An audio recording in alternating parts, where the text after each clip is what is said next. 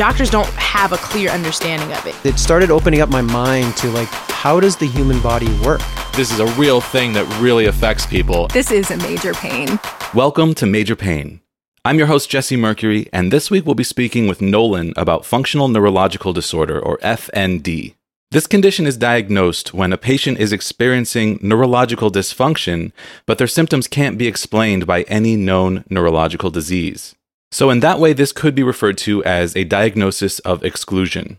The cause of this disease is currently unknown. It has a variety of triggers, a variety of presentations, and it can be very hard to pin down and diagnose. Symptoms can vary widely, but the way it was described to me by my old neurologist is that there's a short circuit in the brain, and we don't know why. There's some sort of functional issue, even though the doctors can't find a structural issue. This disease used to be referred to as conversion disorder, the implication being that the patient is converting some sort of stress or emotional trauma into physical symptoms. And this became sort of stigmatized because a lot of doctors would discuss it with their patients as if it was the patient's fault, which is not only incredibly unfair, but incredibly harmful and prevented a lot of people from getting care. So as the understanding of this condition expands and broadens, a new name was necessary. And I just read this on the Mayo Clinic website, but I'm going to share this quote with you. One advantage to using the term functional neurological disorders is that it can be used to specify the type of functional neurological symptoms you have. For example, if your symptoms include problems walking, your doctor may refer to functional gait disorder or functional weakness. So as I've mentioned many times in the past, I was at one point diagnosed with a conversion disorder by a neurologist. And that ended up being a very traumatic experience for me because it was the closing of all doors. It was basically, you have a condition that's all in your head, I can't help you, and that's going to be the end of our treatment. She sent me to a cognitive behavioral therapist who told me I didn't have a conversion disorder and that there was nothing she could do to help me. And then I was back to square one. So I've been carrying around some negative feelings around the term conversion disorder, and I've been very curious to see that this new name had been applied and this new understanding is being brought to functional neurological disorder. Because the symptoms are real, the symptoms are happening to the person, and no matter the cause, that person deserves care and treatment. So I was super excited to record this conversation with Nolan. And I was thrilled to learn that Nolan's experience with functional neurological disorder is the opposite of mine with conversion disorder, where conversion disorder to me was the closing of doors, it was the ending of options. FND for Nolan has been the opening of doors and the beginning of options. It represents a validation from the medical system of very debilitating symptoms that many doctors were not willing to acknowledge the reality of. So now that Nolan has this diagnosis of functional neurological disorder, the tone of their treatment has totally changed. The way that doctors are interacting with them has changed. And so far, all for the better, which I was thrilled to hear. On top of that, Nolan is just awesome. So fun to talk to. Really, really cool person. They have a kid. They have trained their own service dog. They have a lot going on in their life. So I know from experience that managing something that doctors don't always take seriously, trying to find treatment is so incredibly difficult. And Nolan has an amazing attitude. And I'm really, really excited to share this conversation today. I think a lot about the different stigma that are applied to different medical conditions. How if you have something that is stigmatized in any way, it can be near impossible to get help. And I think something really interesting is happening right now in that conversion disorder has traditionally been fairly stigmatized, and that doctors will just tell you this is all in your head. Whereas functional neurological disorder, while it may in some ways be the same condition, it is a newer, more accurate understanding of that condition, which comes with less stigma. And I think that that's really exciting. I love this idea of rebranding this disease to something less stigmatized so that patients can find help because the symptoms are real. It doesn't matter what you call it. The symptoms are still real and they can be extremely debilitating. So finding a way to get help is so important. And when the medical establishment itself makes a change to make it easier for people to find help, that excites me. So I am still waiting to find out once and for all if I might have Wilson's disease or something similar, some sort of copper processing issue. And if I don't have that, we're going to be kind of going back to the drawing board. And functional neurological disorder is definitely something that is probably going to be on the table. And I've been a little bit afraid of that because of the way I was treated with conversion disorder. But talking to Nolan made me feel better because they are feeling positive and hopeful about their treatment with functional neurological disorder. And if that's what I end up being diagnosed with, if this whole Wilson's disease copper thing doesn't pan out, there is still hope for the future. There is still avenues to pursue. So we'll get to our chat with Nolan in just a few minutes. A couple things to update you on, a little bit of news. So I do not have my test results yet, obviously, from this. I'm doing the penicillamine challenge where I collect my urine for 24 hours and take penicillamine to see if the copper level in my urine goes up really high. If it does, that means that I have copper overload in my body. I might get a diagnosis of Wilson's disease. And for the last several episodes in a row, I have told you that I might get a diagnosis next week. I mean, if this test comes back positive, I will get a diagnosis. That will be incredible. But we keep running into roadblocks. So now it looks like it's going to be a couple more weeks before I might even potentially have news. Because this is such a rare condition, my doctor didn't know how to order the test. She finally figured it out, put in the order to the lab to have me pick up this jug to collect my pee in, and then put in an order to the pharmacy for the penicillamine. And then I got a call back a couple hours later saying that no pharmacies nearby carry penicillamine. Apparently, it's very rarely prescribed and it's very expensive to keep around because it often goes bad before they have the chance to actually prescribe it to someone, and it's an expensive medication. So they couldn't find it. And it looks like we're going to have to special order it, and that could take a couple of weeks. So I'm not sure when I'm going to be able to do this test. It's been incredibly frustrating. Just to know that I'm either on the brink of getting a diagnosis or on the brink of eliminating something that has been on the table for over a year at this point.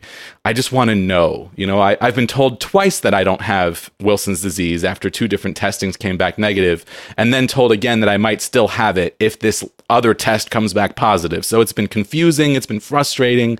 And I just want to know, I want to know if every time I'm eating copper-rich foods, am I making myself worse or not? I really just need to know. So it's going to be a little bit longer.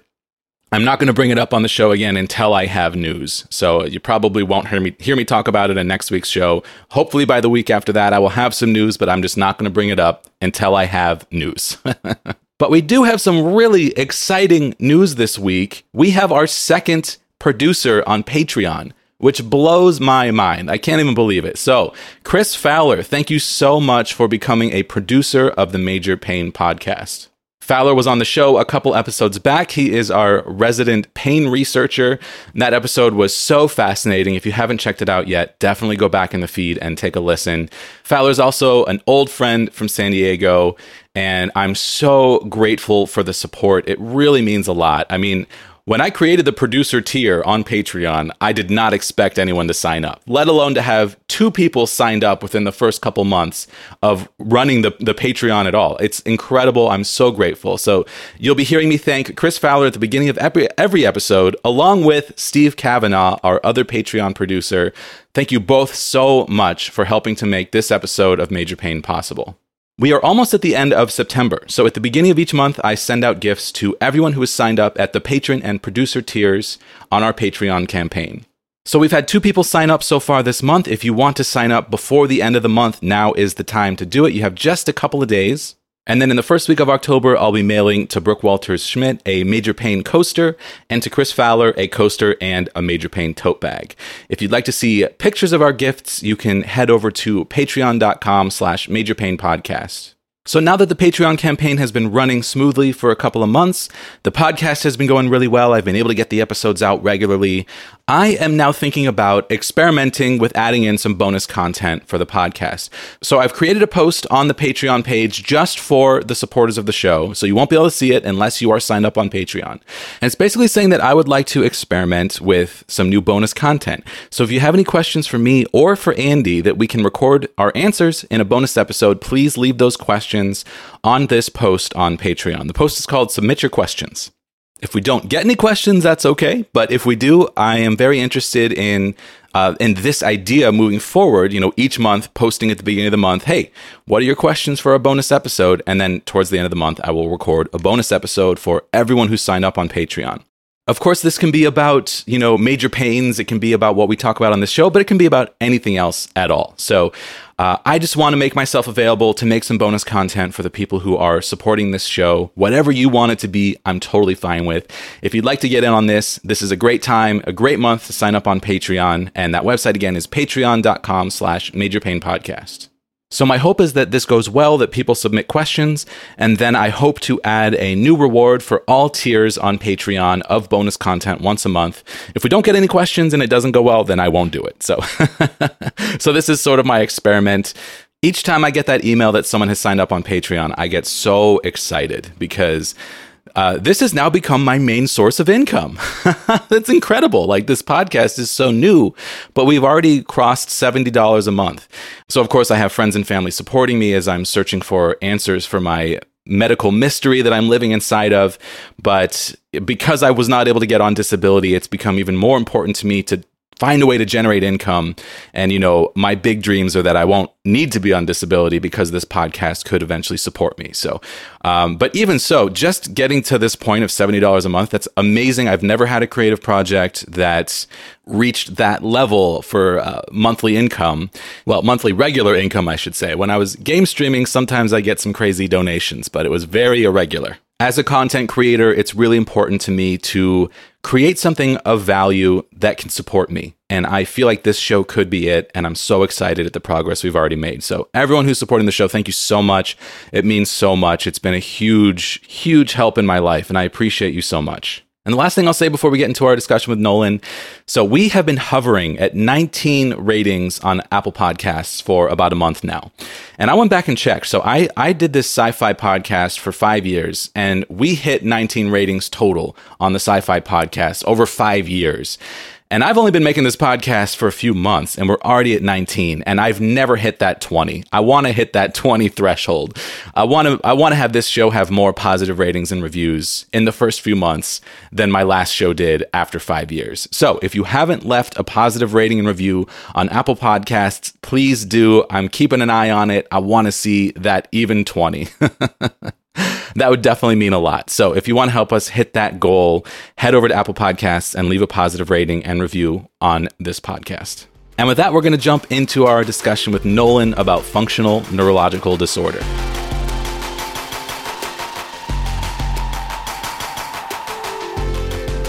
Nolan, welcome to the show. Hi. This is going to be a fun episode today. I'm so excited to talk to you. Thank you for joining us today. No problem. So, Nolan, why don't you tell us a little bit about yourself? Well, I am 26 and I am engaged. Oh. I have a service dog and a 5-year-old who they both test me and bring me great love. So you have a dog baby and a human baby. Well, I guess not baby, toddler. Nice. What are you into? What do you do for fun? What are your hobbies? Okay, so before I was in a wheelchair, I did roller derby and loved it. I still go to the roller rink and like roll around in my chair because it's still fun. And what else? I used to sing. I was in a band. Oh, cool. It was a kind of like a blues meets rock, if that makes sense. Yeah. Yeah, listening to music and being in the music industry was a huge part of my life, and raising my 5-year-old. So awesome. Yeah, I'm really into music as well. That's cool. I think we have a lot in common. We were comparing. Yeah, I think we do too. we were comparing weed we were smoking right before we started recording. Yeah. Well, let's get into this. Nolan, what is your major pain? I have FND, or functional neurological disorder, and tons of comorbidities that come with it. What sort of comorbidities? So like I have gastroparesis, and I have urinary retention, gait disorders, which are all kind of things that like they use to describe what FND is. Mm-hmm. Sometimes parts of my body will go completely numb and I won't be able to feel them. Yeah. Let's get into the for people who are unfamiliar, what is functional neurological disorder? So it's described as, and I'm going to try to get this right, but I might get it wrong a little bit. So it's described as like so your brain is a computer, right?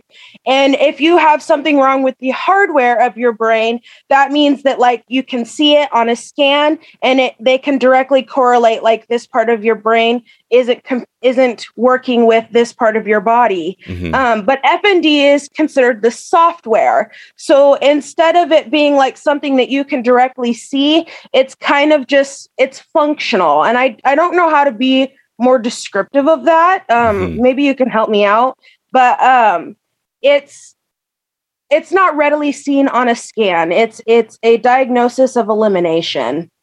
Yeah. So my understanding is that it's like, I love that analogy, the computer analogy. I've been told it's like something like being cross-wired, where like your brain sort of like wires in a new pathway that it shouldn't have, that isn't working correctly, or like a pathway is broken or something.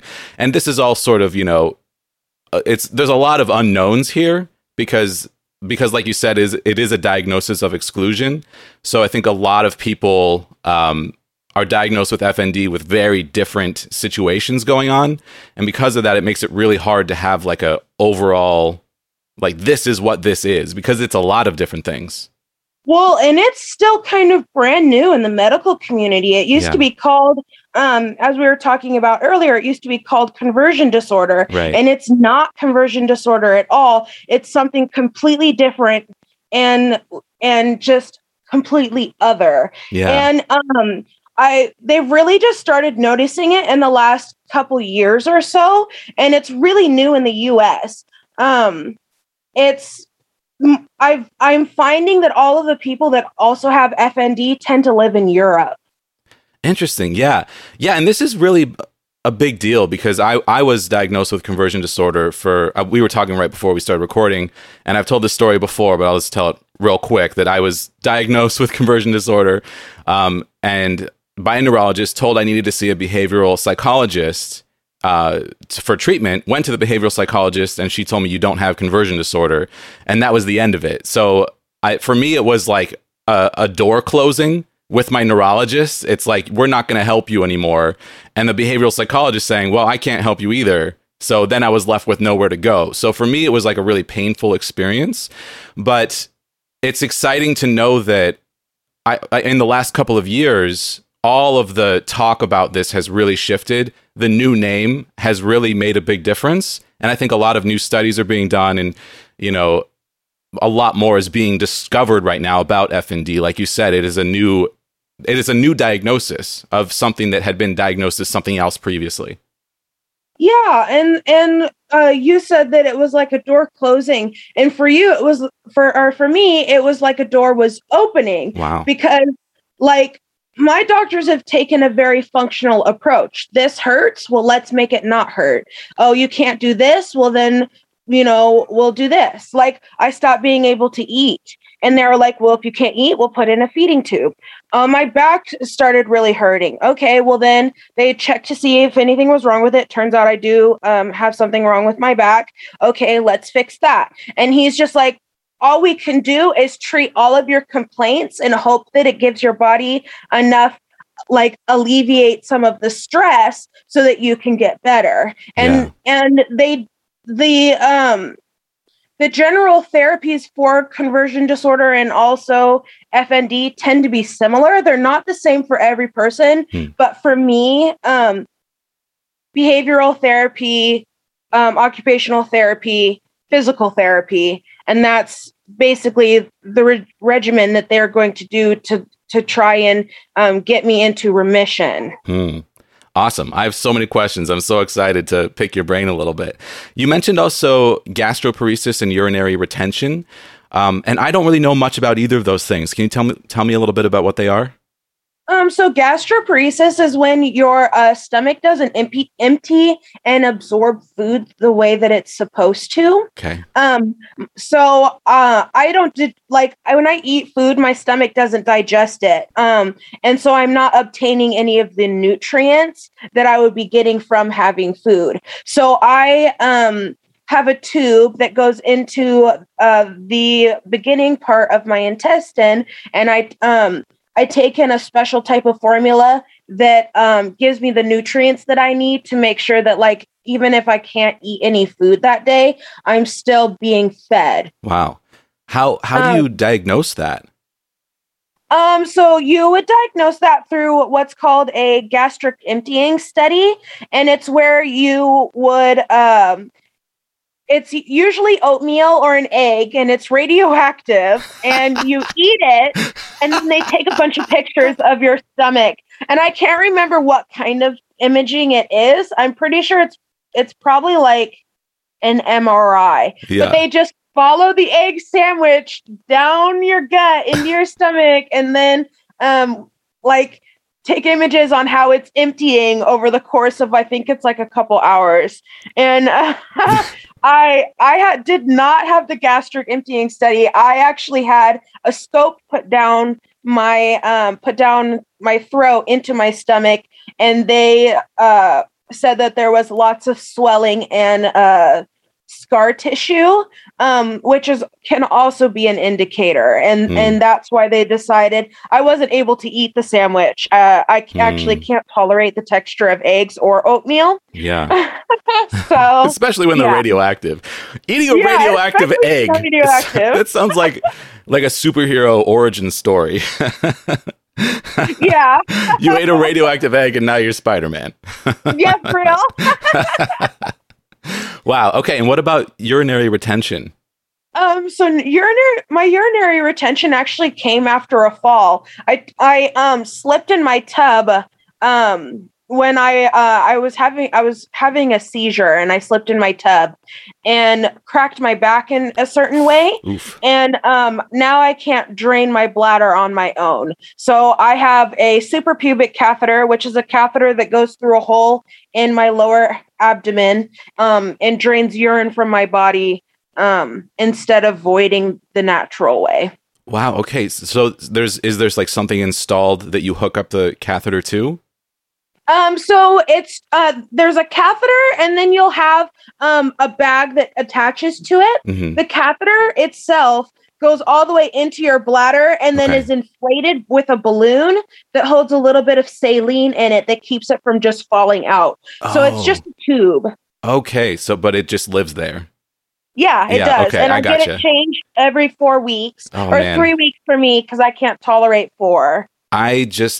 I talked about this recently on the podcast. I just had catheters put in for the first time for a urodynamics test, and it was awful. I hated it. Do you get used to it? You do get used to it, and it's a lot better that it's not like that it's in a surgical site. I don't have as much pain. I could not tolerate the type of catheter that I think you're talking about is a Foley catheter, which goes in through your urethra. Yeah. And I can't tolerate that type of catheter, which is why I have a surgical catheter instead. Okay. That makes sense. Absolutely. They put the catheter in like several times in a day, and I was just like pale with pain by the end of the day. I'm like, I hate this. I don't like this at all. It's not a fun thing to experience. Totally. So when did your health journey start? So I've been very tired and thinking that something hadn't been quite right for me. Ever since my daughter was born. She was born in 2016. And I was just tired all the time and could like having trouble walking and like being dizzy all the time, but never really thought anything of it until last year in November. I ended up like waking up, and I thought that I was really anxious. I had a seizure that lasted 10 minutes, and my girlfriend called the paramedics. And the paramedics didn't believe me or believe her. I still was pretty out of it at that point. Why? They said that because I didn't pee on myself, it wasn't a real seizure. Huh. Interesting. Which people who have seizures do urinate on themselves, but it's not something that happens every single time and doesn't get to decide whether or not the seizure was real. To be clear. Yeah. So that the only thing that can decide if a seizure is real or not is for you to be having a seizure while your brain is being monitored. Right. So yeah, but we ended up going to the ER anyways, and I ended up not being able to use my legs, and for a good while, it eventually came back, but it was just really rough, and everything just started to go downhill. I was having seizures all the time. Nobody could get them under control, and I took that fall, and then I stopped being able to use my bladder. I started to shake when I would walk. When I stand up, I'd shake from side to side or like sway really badly. I'm doing it right now. I get it. I know. Yeah. And what else was there? I would get like heaviness, and also my nerves would feel like they were burning. Yeah. It does sound very familiar. Yeah. Before we started talking, Nolan said, I think we might have the same thing because I'm undiagnosed. Yeah, and it does sound very similar for sure. So this is pretty recent for you. This is like a big life shift that happened within the last year. Yeah, it is. It's been very hard on my family. And like I said before, I'm a single parent. My child is only 5 years old. So. Wow. So you've been feeling a little lethargic for the past 5 years. And then this massive shift happened last November. Yep. Wow. Okay. So you start going into the diagnostic process, I'm assuming. And how did that go for you? I've been through, I think it was the fourth neurologist I saw, or maybe the fifth, that diagnosed me. I was hospitalized for a little while, and it was just awful. They didn't believe me. That was when I first was having like bad urinary retention, and they were supposed to come and cath me every 8 hours, but 8 hours already, as you know, is a long time to hold your bladder. Yeah. 8 hours is a long time. And then they weren't even coming in every 8 hours. They were coming in every 12. And it ended up leaving me like crying hysterically all the time in the hospital about how like I was in so much pain. They didn't end up diagnosing me with anything. They called me a liar, said I needed to go to therapy, the usual. Everyone says that. It makes me so mad. Sorry to interrupt you. It's just like, why is that the usual? Why is it the usual that no one believes you? You know, it is the usual. How would you know? You're not experiencing it. Exactly. Yeah. But yeah, it was crazy, and it was really bad. I don't want to get too much into it because I'm pretty sure what they did to me, I could like charge them with. Yeah. But it was just awful. I ended up going home, and my doctor started PT and OT just to kind of like help me with something, you know. I've slowly gotten better as it's gone along. I'm definitely more stable now. And then I decided I wanted a new neurologist. I didn't like the way that was handled there in the hospital. Yeah. So I got a new neurologist in the same clinic. I asked for them to send me to like a sister hospital, but they got me one like in the same clinic. And when I went in there, the first words out of his mouth was, "Well, I talked with your other neurologist," and I was like, "That's not how a second opinion goes." So and then he refused to use my pronouns the whole time. I told him like what I thought I was experiencing. Doctors hate when you tell them what you think you're diagnosed with. You know what I mean? Oh, for sure. think I have this. They hate that. Yeah. And that's what I did. I was like, I think I have FND. I have a friend who has it. And he didn't want to be told what I thought I had. And wouldn't use my pronouns when I was there in the hospital. So I decided to go to a completely different doctor. And I was like, who would I go to? Like, if I thought I had some weird, mysterious illness and I wanted them to like Grey's Anatomy, montage of them like typing away at a computer while the camera pans around. Yeah. Oh my goodness. But I decided to go to the University of Washington because I figured they would know. If anybody knows, they would know. Awesome. Right? Yeah. So I went to the University of Washington, and he was like, oh yeah, it definitely sounds like that. We're going to schedule a whole bunch of testing to determine. Wow. And so he did a whole bunch of testing, and then he passed me off to another, there was a couple of them that said that they knew about FND but didn't, so I just didn't talk to them, and then eventually I went to the University of Washington. Yeah. But anyways, I went there. They did a whole bunch of testing. I had another MRI. I had a 3-day EEG. So I stayed in the hospital for a couple of days, and they monitored my brain for several days, and determined that my seizures were non-epileptic, which means that they aren't changing the chemistry of my brain while I have them. Yeah. So they're not going to make me more sick if I have several of them in a day, which is good news. And then they did some physical, like neurological tests. Some people get nerve conduction tests. I have not had a nerve conduction test. They hurt. They didn't think that I needed one. So they're very painful. Yeah. That's what I hear. Yeah. I've done it twice. Wow. So first of all, I have to say, this is a new one for me that a doctor refused to use your pronouns. That's very upsetting. That makes me very angry.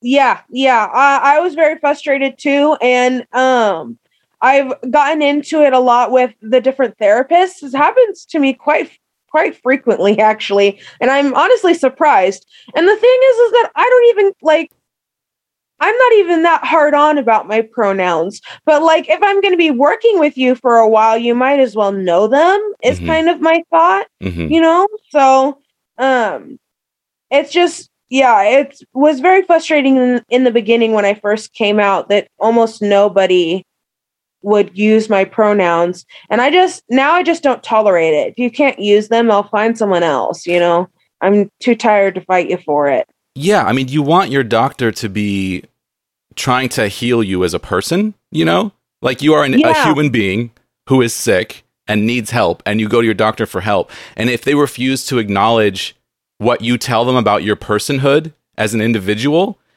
and refuse to acknowledge your disease, what use are they? What's the use there? It's awful. But I'm so glad to hear that you have been treated better at the University of Washington. That's the exact experience that I had, where I was told I was crazy over and over, and then I went to the University of Washington, okay, well, we're going to run a bunch of tests and see if we can figure it out. And that's what it should be, that's what you should experience. And I always tell people, if you're having a hard time at your doctor, do exactly what you did. Go find a different doctor, and if you can, go to a teaching hospital, because in my experience, they treat you better there. And I'm really glad to hear that you did that and it worked, because that's what I tell people to do. And I'm so glad that it worked for you, because, I'd hate to send people in the wrong way. Yeah, it was kind of like an epiphany moment, right? And I was like, well, that's the one thing that I can say for those, because the dramatic shows are just awful. It's not at all how the actual medical experience happens. Yeah. But they are good for that. I know that they're at I'm more likely to find someone who's just curious about it and want to actually see it in their teaching career. You know what I mean? Yeah. And it's funny because I explained that to the neurologist who, because they did have a student while I was there in the hospital, and boy, was he eager to learn. And he used to come in on his breaks and just ask me questions. And I loved the company, of course. So, But I just told him, I was like, I knew that like I'm more likely to find someone who's just curious to know, just want to know, you know what I mean? Yeah. And I'm more likely to get the help that I need just because like you're not already bogged down by all of the like red and yellow tape that comes with the medical, the medical field. The establishment, exactly. I was a CNA, so I've been in it. Yeah. Okay, so you're at UW, you do all these tests, you find out your seizures are non-epileptic, and then what happens next? How do you get to that diagnosis of FND? So, and then I went to a neurologist who works with gait issues, that knows a little bit more about that. And she has me walk around and like record like different types of movements that I generally have. She also looked into my tic because I sometimes have a vocal tic as well, and motor tics, and kind of just determined that like everyone was saying, there's nothing really showing on any of the MRIs or tests or anything that's going to be like, yeah, you have a tumor and that's why you can't stop saying banana. You know what I mean? So,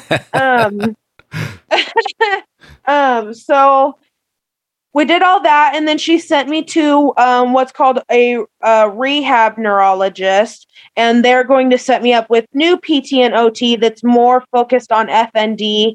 And I also let her know that I didn't want doctors to be pushing or advocating for me to get out of my chair. That is not something that I want to be discussing at this time, and I won't entertain conversations about, well, when are you going to get out of your chair? I'm just not doing it. So.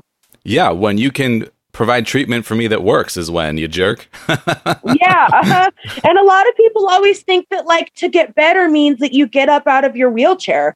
My wheelchair has given me so much independence in life. Yes. I do not I feel better than I've felt in 5 years sitting in that chair. I'm not getting rid of it anytime soon. Just, you know what I mean? You don't. Oh, yeah, I do know. I say the exact same thing. I say it's for the last 5 years, I haven't been able to get around till I got a wheelchair. Now I can do stuff again. And it's incredible. You know, it completely changed my life for the better. Yeah, I love my chair. I just got my brand new chair like 2 weeks ago. Ooh, what'd you get? It's a Key Rogue, which I think is the same chair you have. That's what I have. Yeah, it's incredible. Yeah, and mine's in sunset orange. Nice. I got the white one, and now I've got these. I got these like thick rubber rim covers that are blue, so very stylish. Yeah. So I heard rumors that the white Key Rogue glows in the dark. Does your chair glow in the dark? Not that I've noticed, but I don't know. Do you have to like expose it to a certain type of light and then turn the lights off, right, to make it glow? I would assume so. I don't know for sure. Yeah. But I did hear a rumor from my chair builder, and he said that he had a client that said her white chair glowed in the dark, and it scared the bejesus out of her when she discovered it. So wow, I haven't noticed that. I'll have to look for that. So because FND is a diagnosis of exclusion, does that mean that they basically test for everything else that they think you could have? And if they can't find that, then they diagnose you with FND? Is that how it works? Or are there specific tests that point them in the direction of FND? So there is a lot of research coming out that says that like there are specific tests that you can test for that point to FND, but what I'm noticing is they're not really being used in practice. So like a functional MRI, which I think is an MRI that you have while you're doing something. I don't know very much about it because I asked them and they were like, well, we don't offer it. And I was like, well, I don't really care. You know what I mean? Yeah. But I know that a functional MRI is one of the ways that you can point towards FND. And I do know that in the MRI, they're looking for lesions because MS has a lot of comorbidities with FND. So they want to make sure that it's not MS. Yeah. Yeah. So they've checked for everything and then they finally give you this diagnosis of FND. And then you said that was like doors opening for you. How did you feel to get that diagnosis? Well, I felt really validated. that finally it's at least something that I can say. You know what I mean? Absolutely. When people ask, I can say, well, it's this. I can Google it and find things that other people are experiencing. I am very much a person that likes to have labels for things. I like to be able to say, like, this is what it is here, like, and here's all the articles I found about it and stuff like that. So, yeah. I mean, I was diagnosed with fibromyalgia years ago, and at the time, that's definitely how I felt. It's like, finally, I can tell people what this is, and, and it did feel like very freeing. And unfortunately, I got worse later, and they took that diagnosis away. But at the time, it was like, wow, this really feels good to have. Yeah, there was a point in time where they were trying to point me to fibromyalgia and also lupus. Yeah. So, wow. Okay. So you've got your diagnosis, and then what doors open? What sort of treatments do they offer? What do you do next? So now I'm doing behavioral therapy, occupational therapy, and physical therapy. And I'm kind of waiting right now for them to get everything set up because they're trying to decide if they want me to come into the University of Washington for PT and OT, or if they can find someone where I live to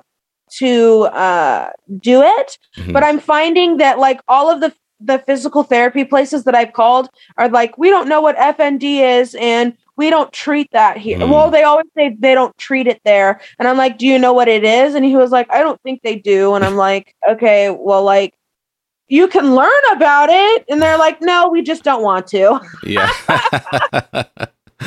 That's the tough part of having a rare or a newly discovered disease, is that a lot of people have no idea how to help you. Yeah. So you're waiting to get these therapies set up. You've got your diagnosis, and now you're like ready to do the next steps and just trying to find the right people to help you. Is that correct? Yeah, I have an amazing behavioral therapist, and it's actually quite funny because most of my trauma comes from childhood, and I have a children's therapist. I see a children's therapist, and it's great. I've never connected with a therapist in the way that I've connected with my current therapist. Yeah. And we've gotten work that would have taken me years with someone else has, like, taken me weeks with her, and it's been really great. That's awesome. That's really great. And it's quite funny. She told me that she was scared, that she was petrified of dogs, because I have a service dog, right? And I would have never known. And she goes, yeah, your dog made me, like, not afraid of dogs. And I was like, that's great. Like, I work really hard, obviously, for not to scare people. Yeah. So what is the connection with, we were talking again before we started recording, but what is the connection between FND and trauma? So FND can come from an extensive history of physical or emotional trauma. Or it can come from like grave illness, I guess, for lack of a better term. I had kind of had a mix of the two of the three. I took a hard fall.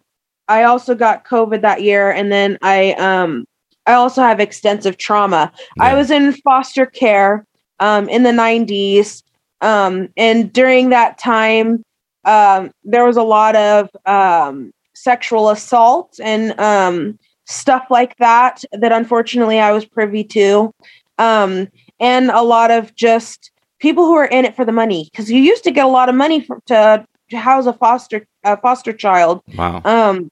And I was in foster care from the time I was 3 until I turned 19. So wow. Oh, I'm sure that's a whole story there. That's a whole nother podcast like story that I could go into. Wow. So you have experienced a lot. So the trauma piece is definitely there. Is the theory that, the human body can only handle so much of any certain type of stress, and that if enough stress is applied in a certain way, it can alter the function of the brain? Yeah, I definitely believe that. And I think that it really is true for me. Yeah, and and it was just I didn't remember a lot of it, and then it kind of like came back into the forefront, and then that's when I started to really feel my symptoms. Wow. Well, I really appreciate you sharing this. I mean, everything, but this is all personal stuff that is so valuable to put out there, because we're taught to hide our trauma because we're taught that it is, inappropriate. But it's horrible, because the best way to deal with trauma is to talk about it, and to not be able to talk about it is lame. Yeah. Yeah. All right. So you started the behavioral therapy. What sort of work do they do? Like, how do you address FND with a behavioral psychologist? So we're really just trying to treat my symptoms, So like we do a lot of finding my triggers and how to avoid your triggers. Mm-hmm. I'm not very good at finding my triggers, but I'm addressing a lot of my PTSD stuff. I also have borderline personality disorder. So doing a lot of the behavioral therapy, and I think it's called DBT, which is the type of therapy that you do for a borderline, and I don't remember what it stands for, so don't ask me. Okay.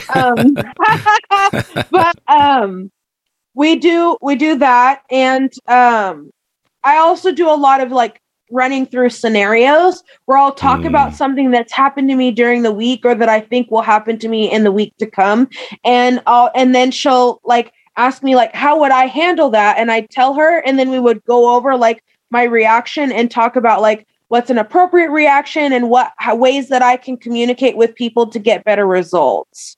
Interesting. And is the general idea to allow you to move through the world and the with the most ease as possible, to sort of lower the stresses of day-to-day life? Is that the idea? Yeah, that's exactly it. Yeah. Cool. Yeah. So yeah, I mean, there's so much value in getting your stress level down, because like just being super stressed can cause some really intense physical symptoms, and I would never say like, oh, this is just stress. I hate that. I hate when people say that. But it is true that, that stress can have a very deleterious effect on the body. So yeah, I've definitely learned for myself that finding ways to be chill is really important. And the more I can kind of surround myself with joy and relaxation, the better everything becomes. Not necessarily that my symptoms are going to go away, but that managing them becomes a little easier, and it takes some of the effort off of this giant weight that you're holding that is life, that you're just trying to exist inside of, Yeah. Yeah. So what do you do? What are your coping mechanisms? What do you do to you were living through so much, like there's so much going on. You've got these, you've got this tube, and, you have to manage that. Like we were going to record yesterday, and you had to go to the ER to deal with this thing. You've got a lot going on. Yeah. So how do you manage all this? How do you stay afloat mentally? Sometimes I don't feel like I really am. I'm not sure how I'm getting through all of this, but seeing a therapist every week definitely like helps a lot. I rely on being able to talk through scenarios a lot with her, and having a service dog has really given me my quality of life back.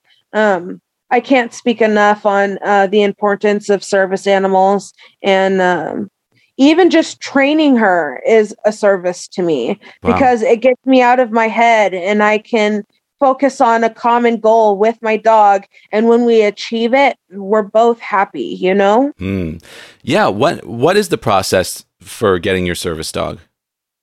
So for me, what it was is, my dog is owner trained, and she was adopted. There was a family near me that could no longer keep their dog, and she just happened to have the right temperament. So normally how it goes is that you would pick whether or not you're going to owner train your dog or program train your dog. Yeah. And program training is really expensive. It can be up to like $22,000 is the most common that I've heard of people spending on getting a dog program trained. And generally they would get them as a puppy and then train them. It takes about 2 years. My dog has trained in about 1. So I've gotten very lucky with her. She had a lot of the basic training and like good attentiveness when I got her. And then it's also recommended that it be recommended to you by your doctor. I did not get it recommended to me by my doctor until after I had her and they saw how much she helped me. And then I was given a prescription for her, which you don't need for the ADA, but it definitely helps because then you don't have to like argue with people all the time about your right to have a service animal. Yeah. So you trained your service dog yourself? Yes, I did. Wow. And what sort of things can she do for you? So she does PTSD response. So she can stand behind me to make sure that people can't get too close. She notices my triggers before I notice them and can let me know of triggers near me so that I can either get away or prepare for them better.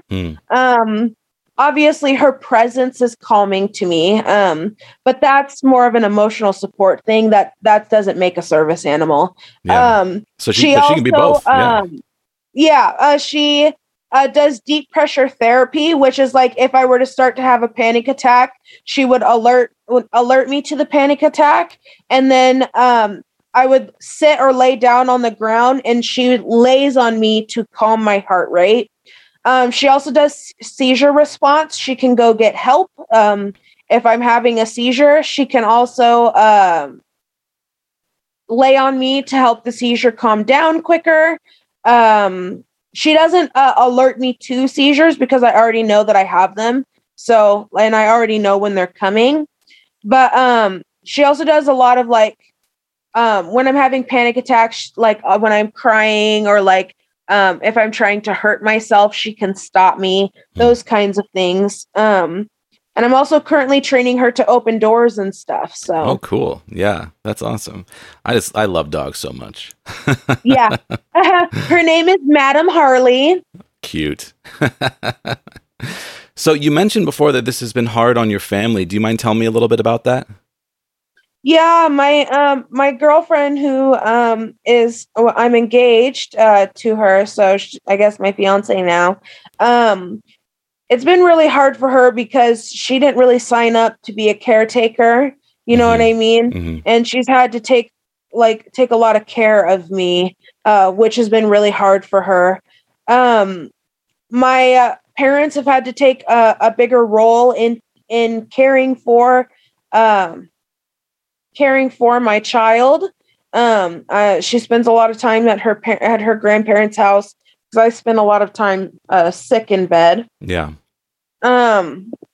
My child, obviously, we used to hike every day, and we were never inside, playing in puddles and building sandcastles and mud pies and foraging for things.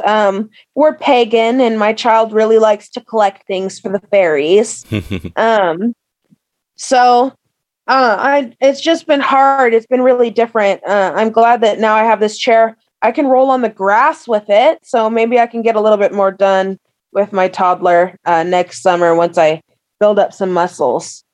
Yeah. I mean, getting in a wheelchair, you got to build some muscles. Like the first time I got in my wheelchair, I was like, I can go half a block. You know, I can like barely go anywhere. And now I'm going up hills, you know? Yeah. Like I saw a picture of myself from like 4 years ago and I'm like, wow, I've gained some muscle. You know, there's some good things that happen with wheelchairs. Yeah. Yeah. It's tough. I mean, being chronically ill affects everyone who loves you. It doesn't just affect yourself.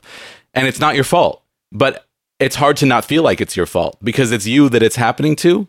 So it's really complicated. It affects everything about your life. You know, it's like this like spider web that keeps growing and attaching to everything else around you. Yeah.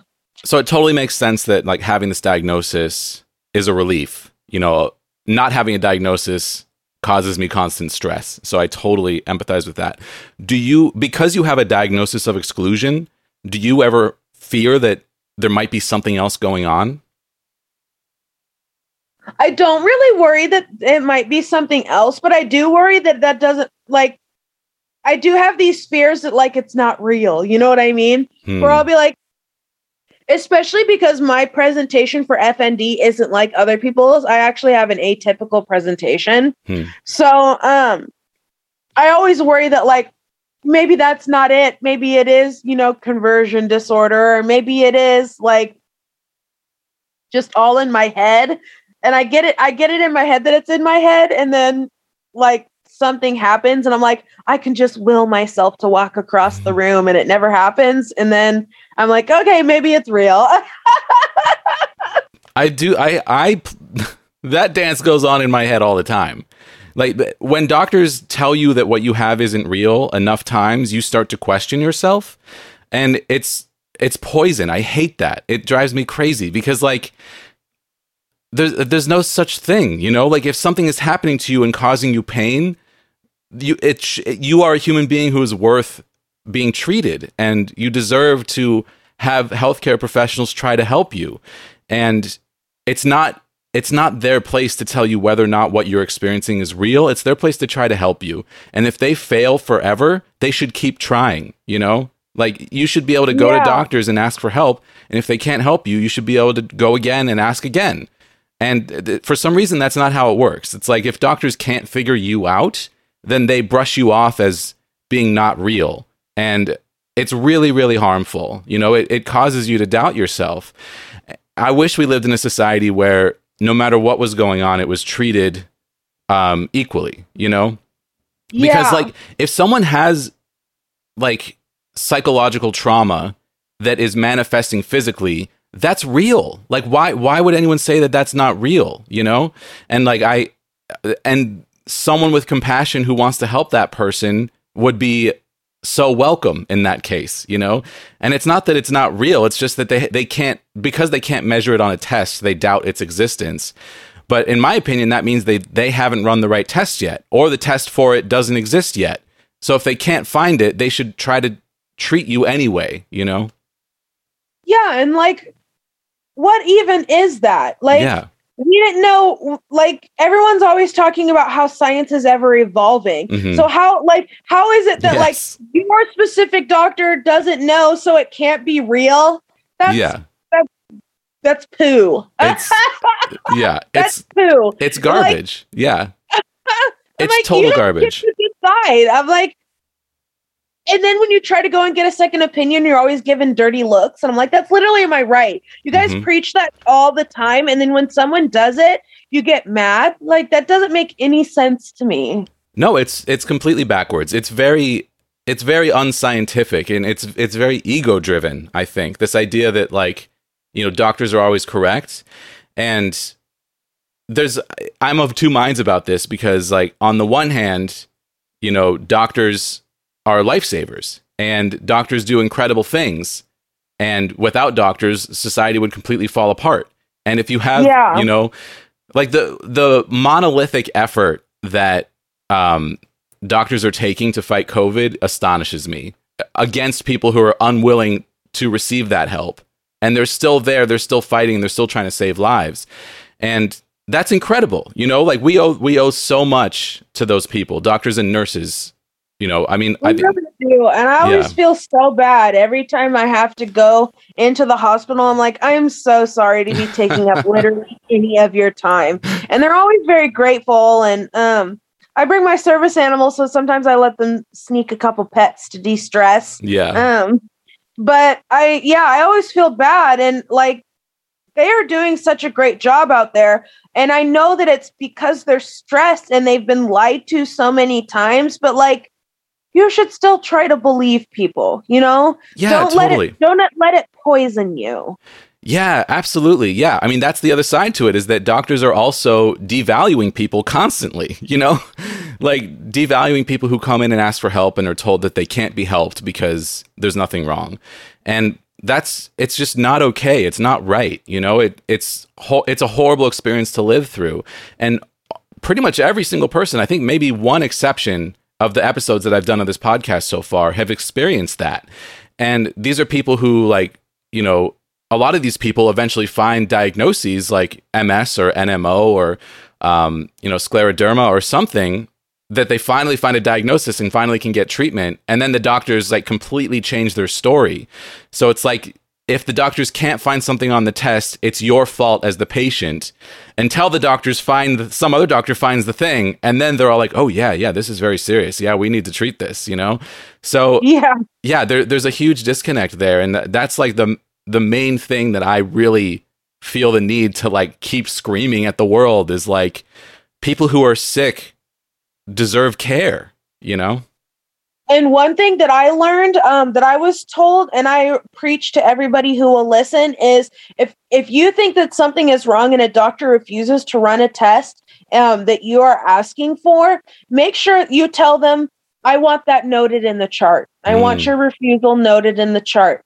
I've gotten so many tests ran or then all of a sudden they change their story and like start helping me just because I'm like, I want that noted in my chart. Because if I can prove that you decided that you didn't want to do that, even if you don't take responsibility for it and you just say did not run said test, then I can be like, when I actually have something wrong with me and it could have been solved 6 months ago, I can like say like, looky here. You know what I mean? That's a great tip. That's a new one for me. I love that. That's fantastic. Yeah, absolutely. Yeah. Make them put it in writing that they refused service, because otherwise they won't, Yeah. That's a really good tip. So how do you feel about the future now? You've got this diagnosis, you've got these therapies coming up. It sounds like you're excited about that. Are you feeling hopeful and, and are you looking forward in a positive way? I am always nervous to say that I am, because I'm kind of a pessimist. It's horrible, but I am excited, and I have, now that I have the new chair and I have people are helping me out to get what I need.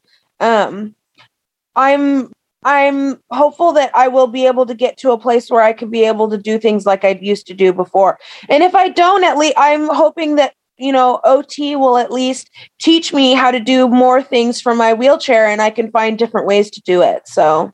Yeah, totally. Yeah. Yeah. That's something I think about a lot. It's like, at the very beginning of my journey, I was just like, I want to get back to where I was before. And now I never think about that anymore. Now I just think about like, I want to know what it is and know if I have a way to treat it, and then find the best version of me possible, no matter what. Like if I'm in a wheelchair, that's fine. I love my wheelchair. I've been very surprised with how much I enjoy using it, because it gives me my freedom, and it is in no way, it is in no way adding to the weight of my life. It is lifting some of that weight up.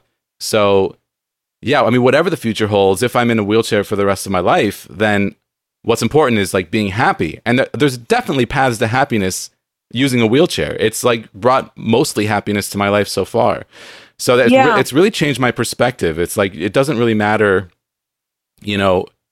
what's going on, as long as you're happy, as long as you can find ways to be happy. And that can be so hard inside of chronic illness, but it sounds like you have a really great support structure and people that love you, a great dog. Yeah, like you have some awesome love in your life to keep you going, which is really fantastic. So what would you say to someone, this is my last question for you, what would you say to someone who has just been diagnosed with FND, or thinks they might have FND and is having a hard time fighting the system? What would you tell them to keep them going? Things that have worked for me that I would suggest is joining Facebook groups about what you think your diagnosis is. Don't be afraid to ask questions. And that trick about noting things in the chart, that's how I got things done. Mm-hmm. And just take it slow, and don't be afraid to just rest and reach out for help. I've had to ask help for some really strange things, but it's the answer is no if you never ask. You know what I mean? You'd be surprised what someone's willing to help you do if you ask in a good way, Absolutely. Well, Nolan, this was awesome. I really appreciate your time. I appreciate you sharing so much about what you've been going through. I wish you all the best in the future, and I'm excited for you that you got these new things coming up. And let's stay in touch. I'd love to hear about how things are going. Would you like to plug anything, like your TikTok or anything else like that? The TikTok is the Full Monty. I think it's 8 at the end. There's always some random number, right? But yeah, my name is Nolan Nord. I am also have a blog, Growing Up Fostered, on Facebook. Oh, cool. Awesome. It sounds like you've lived a really incredible life so far. And you're super cool. I mean, the moment we popped on the camera, I was like, I'm going to enjoy talking to this person. So I really appreciate your time. Thank you so much for coming on the show today. Yeah, no problem. Hope to hear from you again soon. Thanks for listening to this episode of Major Pain. I'm Jesse Mercury, your host and the producer of this podcast. Artwork by Egg Salad Salad. Our theme music is the song Time Machine from my sci-fi synth-pop album, available at jessemercury.bandcamp.com. Send your thoughts or questions to our email address, majorpainpodcast@gmail.com. You can also use that address to find us on PayPal. Tips are greatly appreciated. Don't forget to leave a positive rating and review on Apple Podcasts or the podcast platform of your choice. Find more information about this show or leave a comment on any episode at our website, majorpainpodcast.com.